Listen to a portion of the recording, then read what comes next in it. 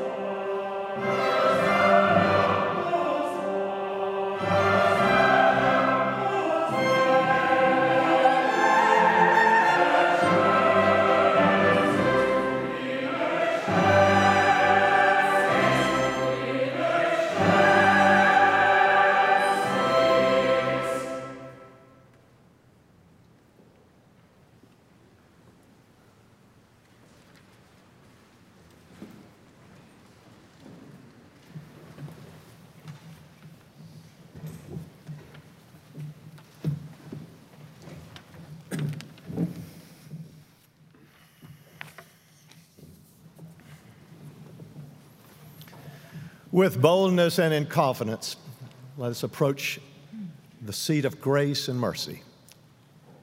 We pray.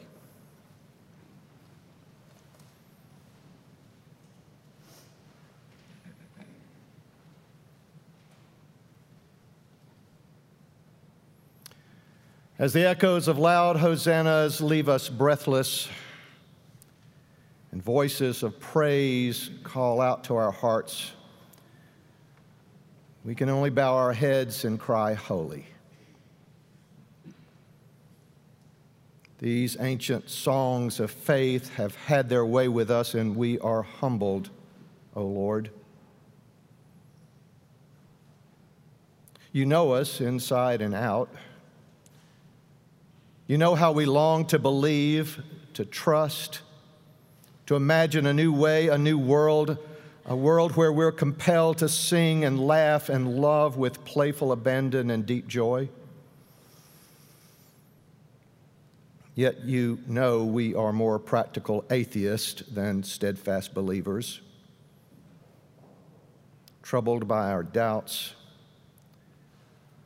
distracted by our fanciful desires, compelled by our fears. We choose security over faith, privilege over service, acquisitions over generosity. We cannot help ourselves. We complain that we see through a glass dimly, and it is not enough for us. Indeed, we are a people who stand in the need of prayer. Life-giving Spirit, send us some Sunday joy this day. Here we are, daring to present ourselves again to you, asking that you would resurrect us from all that is lifeless and loveless within us. Breathe on us, breath of God. After all, you are the God of all possibilities. You've emancipated and healed generations past. You've healed us for goodness sake, time and time again. And even now, we continue to be pursued by a grace that will not leave us alone. And yes, Lord, we are grateful. Grateful for such mercies. Grateful that here in this house of prayer, we can own our brokenness, admit our shame, and find in you a sure and certain help in our time of need. So we pray. Save us, good Lord. Save us not only from the evils we deplore, but the hard-heartedness we conceal within. Save us from our high tolerance for injustice, our refusal to pursue the ways of peace, our indifference to the killing fields of this beautiful world we call home. You who spoke the word and brought all things into being, be quick to bring your kingdom on earth as it is in heaven. You whose patience we try, honor your Son, our Savior, Jesus Christ, who gave his life so that all creation might be done with its groaning. You who have declared your love for us, whether we like it or not. Put a new song in our hearts and give us the will to sing it lustily and joyfully for the rest of our days, until that great day when we sing it with all the saints gone before, who even now stand with us in this place and pray with us that prayer Jesus taught his disciples as we say together, Our Father, who art in heaven, hallowed be thy name. Thy kingdom come, thy will be done on earth as it is in heaven. Give us this day our daily bread, and forgive us our debts as we forgive our debtors. And lead us not into temptation, but deliver us from evil. For thine is the kingdom, the power, and the glory forever. Amen.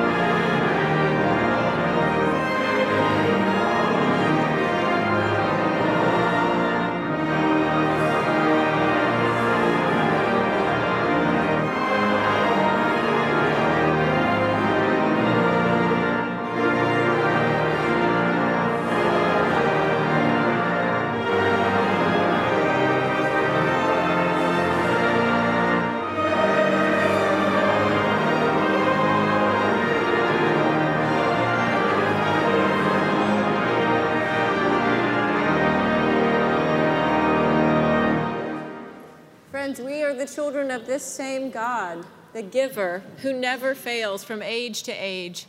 Let us go now from this place to act like it, to be God's redeemed, saved, loved children, called and sent into the world.